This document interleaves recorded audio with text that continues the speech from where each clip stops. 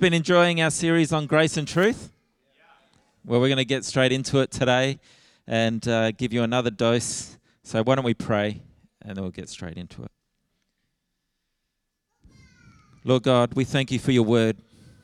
We thank you for who you are, a God who wants to have relationship with us. Not a distant, far away God that we have to try to summons up to pay attention to us, but a God who even went to the extent to become one of us to help us and to save that which was lost. And I pray that today's word would speak into our hearts, transform our thinking, and change the way we live. In Jesus' name, amen. If you remember, our key verse is John 1. If we can get it up there, Nath, that would be great. John 1, verses 14. Oops, there it is. Oh. Which way is it gone? Wrong way. There we are. There it is. Let's start again. Our key verse is John 1, 14, 16, and 17, if we want to read it together. The Word became flesh and made his dwelling among us.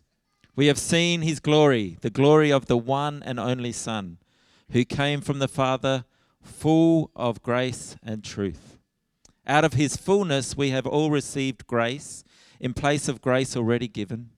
For the law was given through Moses. Grace and truth came through Jesus Christ. No one has ever seen God, but the one and only Son, who is himself God, is in closest relationship with the Father, has made him known. This passage tells us that Jesus came in grace and truth. And as he did, he's shown us what God is like. And this is really important for us to understand. It's really important for us to grasp. Because I think sometimes some of us read that passage and we think, well, Jesus came in grace and truth, so that must mean that he is 50% grace and 50% truth. And when we think of God in that way, we can imagine that, what God am I going to get today? Am I going to get the God of grace, or am I going to get the God of truth? Or maybe we even consider that we're going through stuff in life and we say, oh, God, I need your grace today. With what I'm going through, I want your grace. Or we're going through another issue and we go, oh, God, please bring your truth into this situation. It's a bit like, I don't know if you ever had this situation, but has anyone heard of good cop, bad cop sort of parenting? Julie and I sort of practiced good cop, bad cop parenting when we were raising the kids. Who knows who the good cop would have been? Who do you reckon it was? Who? Who goes, Julie? Who says Julie? Not many say Julie. Who says Ben? Yeah, all the men. Well, I was the bad cop. Julie was the one the kids would run to, especially Benito. He would always run to his mum. And she always fell for his tricks. But if there was truth needed in the situation, Dad would bring the truth. He would bring the truth. This is the reality of... But sometimes that's what we're like with God, though. We've got this God sometimes who is like 1 minute his grace and 1 minute we want him to be truth. And isn't it true? But we need to understand that this passage doesn't say he is a 50-50 God. He is a God full of grace and truth. That means he is 100% grace and he is 100% truth. He is not half and half. He is the full deal. 100% all truth and 100% all grace. And so when he relates to us, that's how he relates to us. He doesn't just relate to us as part and part. He relates us to fully grace and fully truth. Now, for us to fully grasp this, we need to let go of some of our religious ideas and notions that we have, the concepts that we have. Because the reality is, many times when it comes to religion, what we try to do is make sure we're doing everything we can to keep God happy. Because if we do something wrong, then we're going to get the truth side. And For us to understand God is full of grace and truth together, it means we need to let go of some of these ideas that we had and have. We see this really clearly in the New Testament when Jesus came. Jesus came full of grace and truth, and guess what? It messed up the religious leaders of his day. It totally threw them in a tiz, or whatever you want to call it. They didn't know how to cope with it, because all they knew about serving God and knowing God is that we got to do the law, and the law is this list of rules that Moses gave us, and we got to keep to the law. And as long as we keep to the law, then we can go to the temple once a year and sacrifice something to make sure we're right with God. And so they would think, if something went wrong in their life, they go, oh, we've made God unhappy. But Jesus comes on the scene and he turns this all upside down. It messes with them, because all of a sudden Jesus is hanging around people that are called sinners. And they go, he shouldn't be doing that. If you hang around people that are sinners, then you're going to defile yourself and you won't be holy, and then you can't take your sacrifice to the temple and you can't get right with God because you're spending time with people who are unholy. Or he healed on the Sabbath, which messed them up completely, because you're not meant to do anything on the Sabbath. And so as Jesus came, as he came in grace and truth, he totally messed up their thinking, because they were looking through the lens of the law. They were looking through the lens of religion and rules and regulations, rather than looking at it through grace and truth. And so today I want to share with you a story from Luke, where we see Jesus operating in grace and truth and how it relates to our lives today. Does that sound all right? The story is in Luke chapter 19.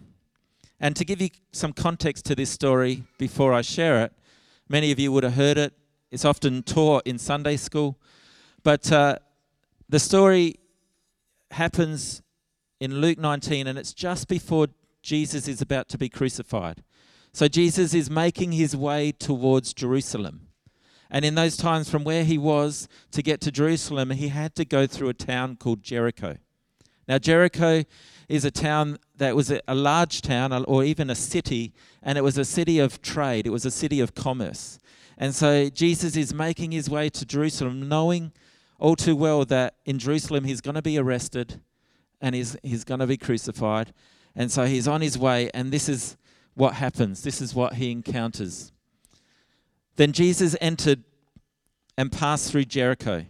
Now behold, there was a man named Zacchaeus, who was a chief tax collector, and he was rich. And he sought to see who Jesus was, but could not because of the crowd, for he was of short stature. That's nice, isn't it? Doesn't say how short he was, but he was short. So he ran ahead and climbed up into a sycamore tree to see him, to see Jesus, for he was going to pass that way. And when Jesus came to the place, he looked up and saw him and said to him, Zacchaeus, make haste and come down, for today I must stay at your house. So he made haste and came down and received him joyfully. But when the crowd that was around him, saw it, they all complained, saying, he has gone to be a guest with a man who is a sinner. Now just stop there for a moment. It says just sinner there, which is all of us. But what they're actually saying is he's going to spend time with a man who is a real sinner, a big time sinner, a capital S sinner. This guy is known for his sin.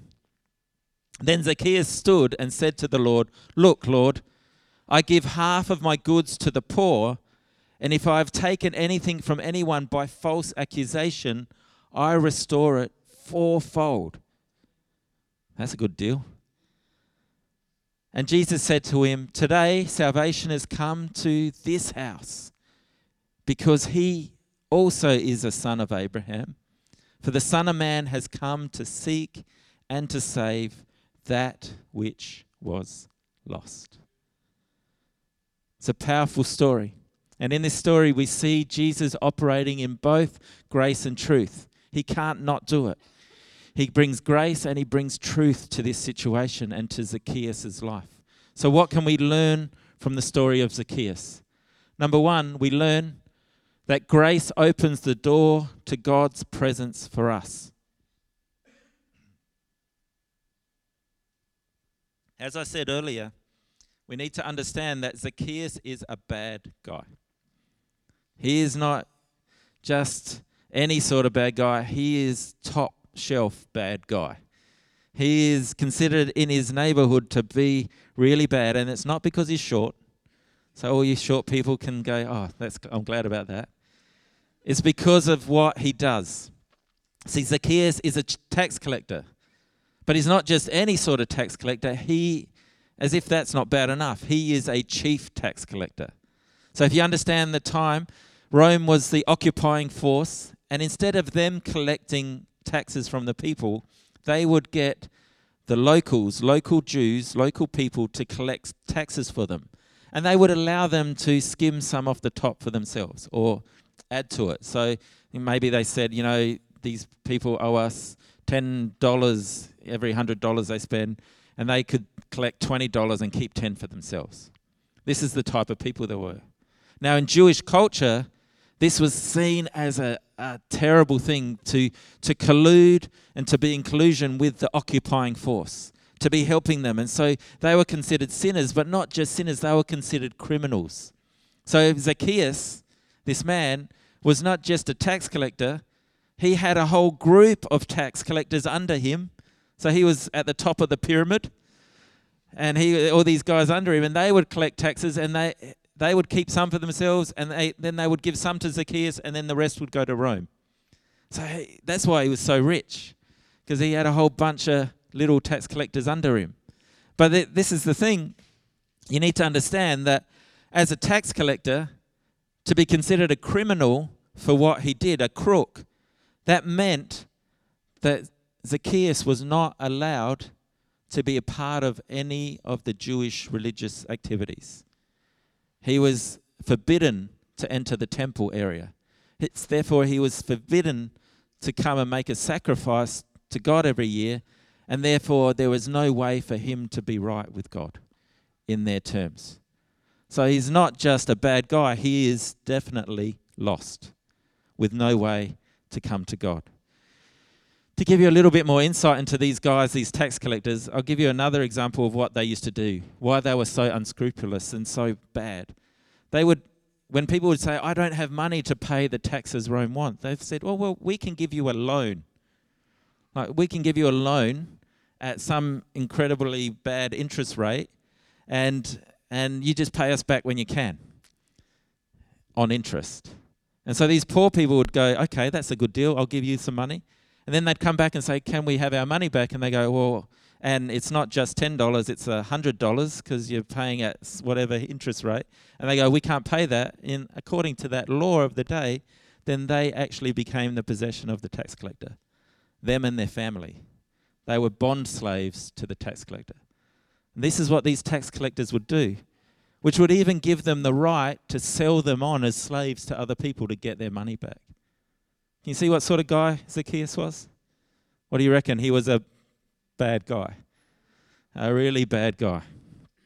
The interesting thing about Zacchaeus, though, is when he was born, his parents obviously had really good intentions. Because his name, do you know what his name means? Anyone know what Zacchaeus' name means? It means clean, innocent, pure, and righteous. That's what Zacchaeus' name means. Obviously, something went wrong along the line for him to end up a tax collector and a bad guy. But this is the thing. When Jesus saw Zacchaeus in the tree, he saw past who he was and he saw his true value. And he called him out by name. This is really amazing. I don't know if you read what I read, but why was Zacchaeus getting up in the tree? He was getting up in the tree to see Jesus because he wanted to see this man he had heard so much about. So that tells me Jesus and Zacchaeus had never met before. And then in that moment, Jesus says, Zacchaeus, make haste and come down out of the tree. This is a supernatural act of grace by Jesus. This is not the first time Jesus has done this. This is common for Jesus. Remember, he did it with the woman at the well. When he read her mail and said, you don't have a husband, you have had whatever amount, and so on. Is that right?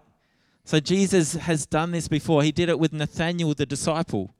He said to him, I saw you sitting on the tree, O Nathanael, and then called him out. So this is what Jesus is doing with Zacchaeus. He is moving in supernatural power to get his attention.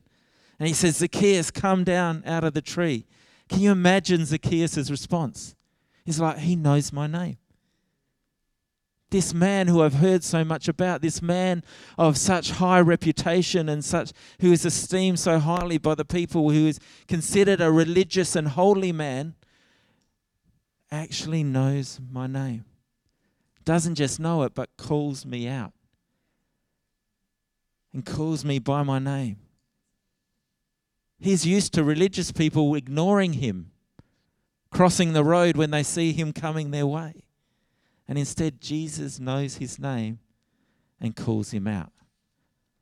The amazing thing is Jesus' grace doesn't stop there. Because then Jesus declares, tonight I'm staying at your place, Zacchaeus. Now this is incredible because you need to understand the culture of the day. You didn't just go and stay at anyone's house. If you were staying at someone's house, it meant that you and them were in relationship. Not just any sort of relationship, but real relationship. I'm a part of your life and you're a part of my life. And if you get in trouble, I'm backing you up. And if I get in trouble, you will back me up. We're committed to one another. That's when you went to stay with someone. So when Jesus says, I'm going to come, as I said, grace opens the door to God's presence. I'm going to come and stay with you. My presence is with you. Your presence and my presence are together, and I'm with you. This is a big thing. This is a massive thing. And in that statement, he confirms Zacchaeus' worth and value, but at the same time, he turns the traditions of their day on their head. Because it was unknown and just never to be considered that a religious leader, someone of Jesus' stature, would go and spend time with a tax collector. That's why the people go, when they see this, they say, he has gone to be a guest with a man who is a sinner. They're saying, what is Jesus doing? To help you understand this, I'll explain it this way. The reason religious leaders wouldn't spend time with Zacchaeus because he is known to be a crook and a criminal and therefore unclean. And so if they spend time with Zacchaeus, they would defile themselves and also be considered unclean. Sound familiar? Sometimes that happens in our society today. Oh, I can't hang around with that person. I might defile myself. It's an interesting thought. But Jesus spends time with him. Now, this idea, the reason that religious leaders of the day wouldn't even have a meal with him or spend time in his house is they would be worried and they would know in their head that Zacchaeus is not allowed to go to the temple. So he's not allowed to bring tithes and offerings to the temple. So the food that he has on the table has not been tithed upon. And therefore, if we eat that food, we will defile ourselves as well. Can you get this? This is just crazy stuff. That would be like me saying, imagine Elaine and Greg said to me, oh, Ben, I'd love you and Julie to come over for lunch after church on Sunday. And I say, oh, Elaine, that would be lovely, but have you tithed today? Because I'm not going to come unless you have put some money in the box up the back there, because I don't want to defile myself with your food, which would be unholy because you haven't tithed yet. Is that crazy? Is it just me or is that just mad? But this is the bondage these people lived under. The law had bound them and stopped them seeing God for who he really was. And all of a sudden, Jesus enters the situation. Get this. Jesus enters the situation and he says, I'm a picture of God And this is what God wants to do. He wants to have dinner and stay at the house of sinners. I want to bring my presence into the house of sinners. Jesus wasn't condoning Zacchaeus' behavior, but he was affirming Zacchaeus as a human being, as his creation. What he's saying to him is, I'm coming to be with you, Zacchaeus. Not because of who you are, but because of who I am. Not because of what you've done, but because of what I've done for you. I love you because you are my creation, and I know you're lost. And so I'm coming to find you and rescue you and restore you back to who I created you to be. This is the crazy thing about God's grace. It brings God's presence into our life. It finds us, we don't find it. It seeks us out. Jesus sought Zacchaeus out. And it wants to come and live with us. God wants to be present with us always. It's in that moment that Jesus invites himself to Zacchaeus' house, that God's grace fills that place, but it's also the moment God's truth reveals God's purpose to us. See, this is the thing. God's grace opens the door to God's presence, but God's truth reveals his purpose to us. In verse 10, the truth is revealed, and in that moment we discover God's purpose. When Jesus says, today salvation has come to this house, because he also is a son of Abraham. You see, the Jews didn't believe Zacchaeus deserved to be called a son of Abraham because of his behavior. But what Jesus is saying here is, don't you remember the promise? The promise that was given to Abraham was given long before the law was given to Moses.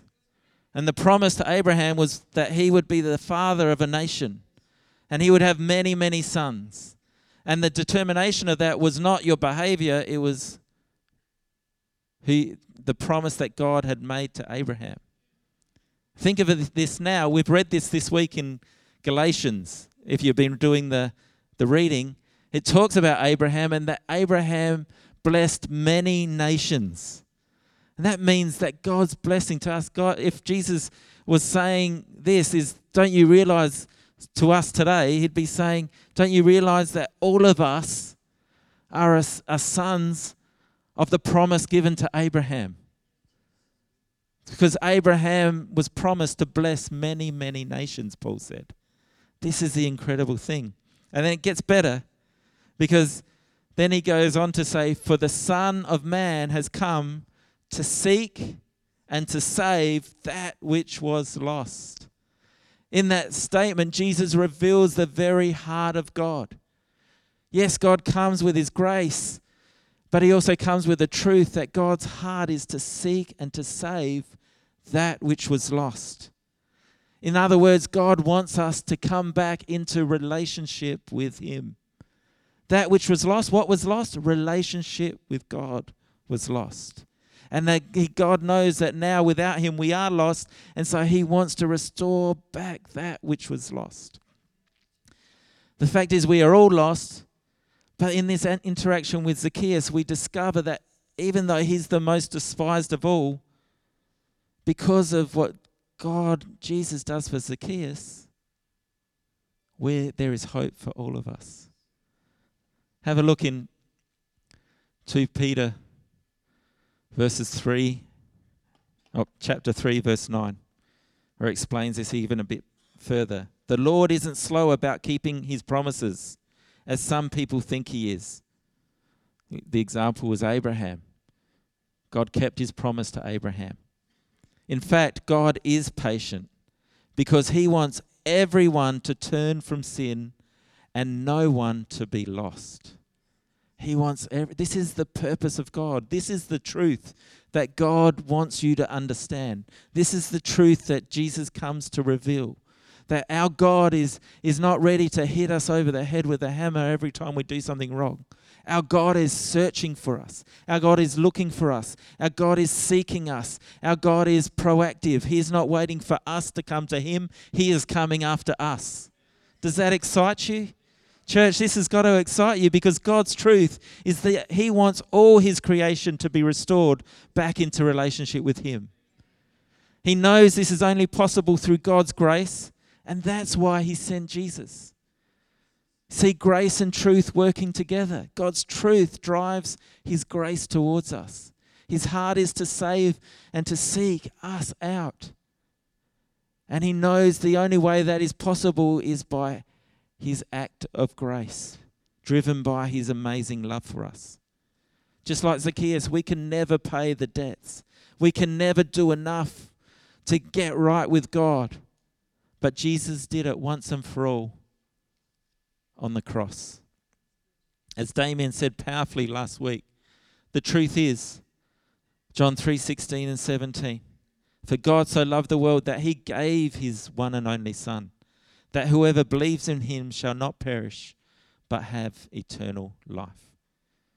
For God did not send his Son into the world to condemn the world. In that moment, God is making it clear, I'm not coming to punish.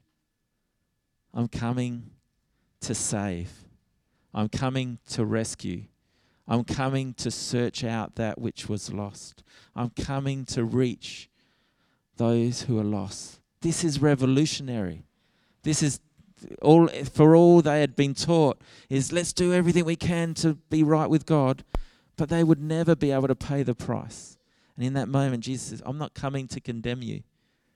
And this powerful example with Zacchaeus gives us a clear picture of it. Jesus doesn't point his finger at Zacchaeus. He says, I'm coming to stay at your house tonight, Zacchaeus. In that moment, Jesus, full of grace and truth, encounters Zacchaeus. Can you see what happens in that time, in that moment? In that moment, the one who was impure now becomes pure. The one who was guilty is now innocent. The one who was lost is now found. What's Zacchaeus' name? Innocent, pure, clean. In his interaction with Jesus, all of a sudden, he is changed. He is transformed. He is different. He says, I'm going to give half of what I have and give it to the poor. And all those people that I'm holding in bondage as bond slaves to me who owe me money and I've ripped them off, I'm going to give it back to them fourfold. Isn't that a type of us? That when we invite Jesus into our life, when he finds us, when we experience his grace and truth, that our lives are transformed. Our lives are totally different. It's really interesting. It's an interesting parallel because a couple of chapters earlier in Luke, there's the interaction between Jesus and the rich young ruler. Remember that story? In that story, there's the rich young ruler, and he comes to Jesus and he says, what must I do to get to heaven? And Jesus says, well, what do you say? Well, I've got to keep all the commandments. And he goes, I've done all of that. And he's like, I'm perfect. I'm the perfect one. I'm the good bloke. Compared to Zacchaeus, he's a good bloke. Zacchaeus is a bad guy. This guy is a good bloke. He's kept all the rules and regulations. And so Jesus says to him, well, because you've done all that, all you need to do then is sell everything you have and give it to the poor. And the guy goes, you've asked too much. It's too. It literally says he was very rich, and so that was too much to ask. And then Jesus says to his disciples after that, he says to them, it's easier for a camel to go through the eye of a needle than for a rich man to get to heaven. And then a couple of chapters later, we see an example of a rich man getting to heaven. What's impossible for man is possible for God. Jesus called Zacchaeus out. Zacchaeus' life was turned around because Jesus noticed him. Because Jesus says, I see that you're so valuable and important, I want to stay at your house. And in that action of grace and truth, because Jesus saw him as a son of Abraham, even though no one else did. Saw him for who he truly was. And he said, Zacchaeus, I'm coming to your house. In that moment, Zacchaeus literally says, thank you, Jesus, and says, because of what you've done for me, I'm going to give half of what I have to the poor, and I'm going to restore all those people I've ripped off fourfold. Isn't that incredible? See, the reality is a rich man can get to heaven if he puts his trust fully in Jesus. To put it simply, once we receive Jesus' grace and truth into our lives, everything changes. Zacchaeus' actions are a response to the grace and truth that he has received. It's not done to get Jesus' grace and truth. He's already received the grace and truth, and then he responds to the grace and truth with his actions. That's what I call faith. He received grace when Jesus called him by his name, and he experienced truth when he told him he was going to come and stay at his place. Can you imagine it? In all his years, Zacchaeus had never been able to get the attention of the religious leaders of his day in a positive way. And in this moment, he receives positive affirmation of who he is from Jesus. And in that one action by Jesus, his life is turned around. And he responds by saying, I'm going to make right everything I've done wrong. Jesus declares, salvation has come to your house today, Zacchaeus. Zacchaeus' salvation wasn't based on what he did, but it was totally based on what Jesus did. As I said, this is what I call faith. That when we receive grace and truth from Jesus, we say, this is amazing, this is incredible, I can't be the same anymore. I can't live life the way I've lived it. I need to live my life trusting God. We've been singing it all morning about putting our trust in him, and this is what God says. This is what faith is, trusting him with our whole lives.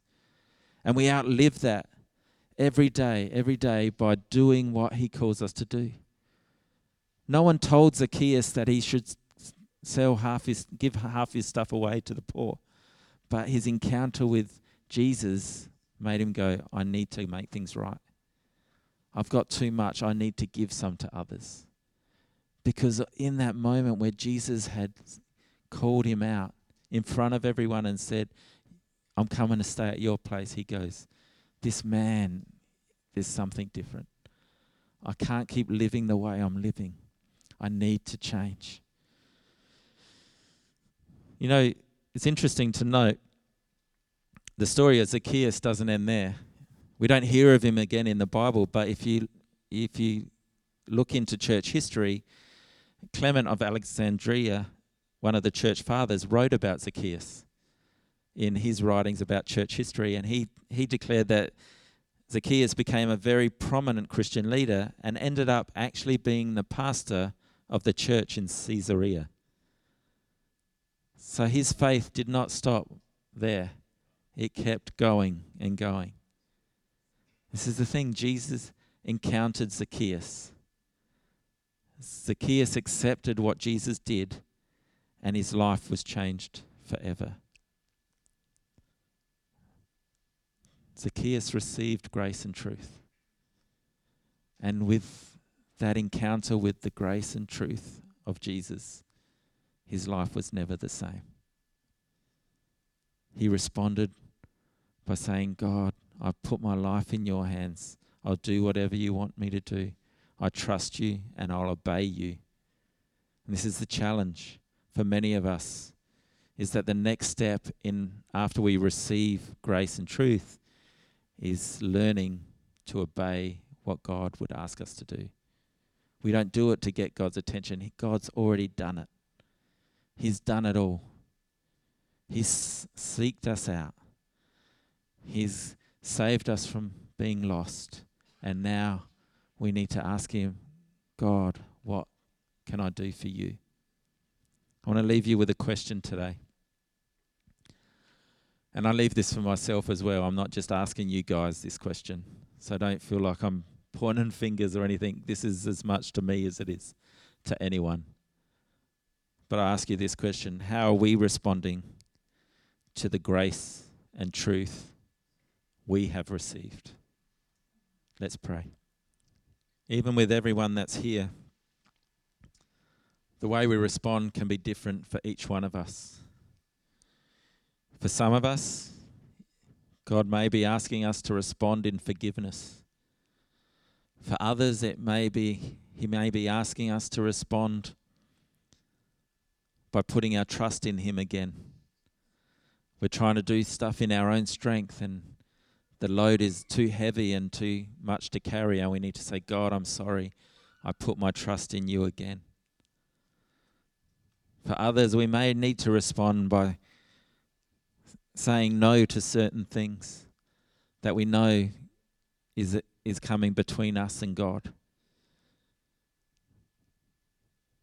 And we know that we need to say, God, I'm going to say no to that stuff.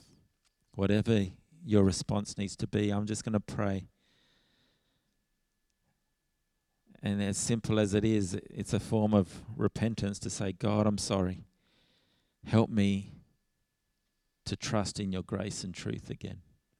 Help me to understand how incredible it is again, and help me to live in it every day of my life.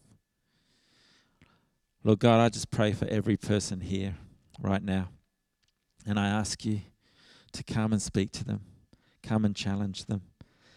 Come and remind them of how much you love them, of how much you care for them, of the grace that you have shown them, the truth that you want to restore everything you have for them, the truth that they are your children, that they are created in your image, that they are fearfully and wonderfully made, the truth that you love them enough to send your Son to die on a cross for them, and the grace that opens the door to your presence in their life.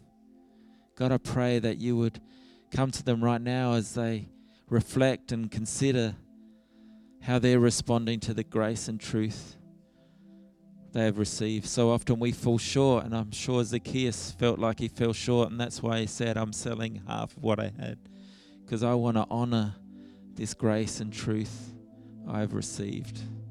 God, help us honor you. Help us honor you with every part of our lives. Help us honor you in acts of obedience to you, Lord God. I ask you this in Jesus' name.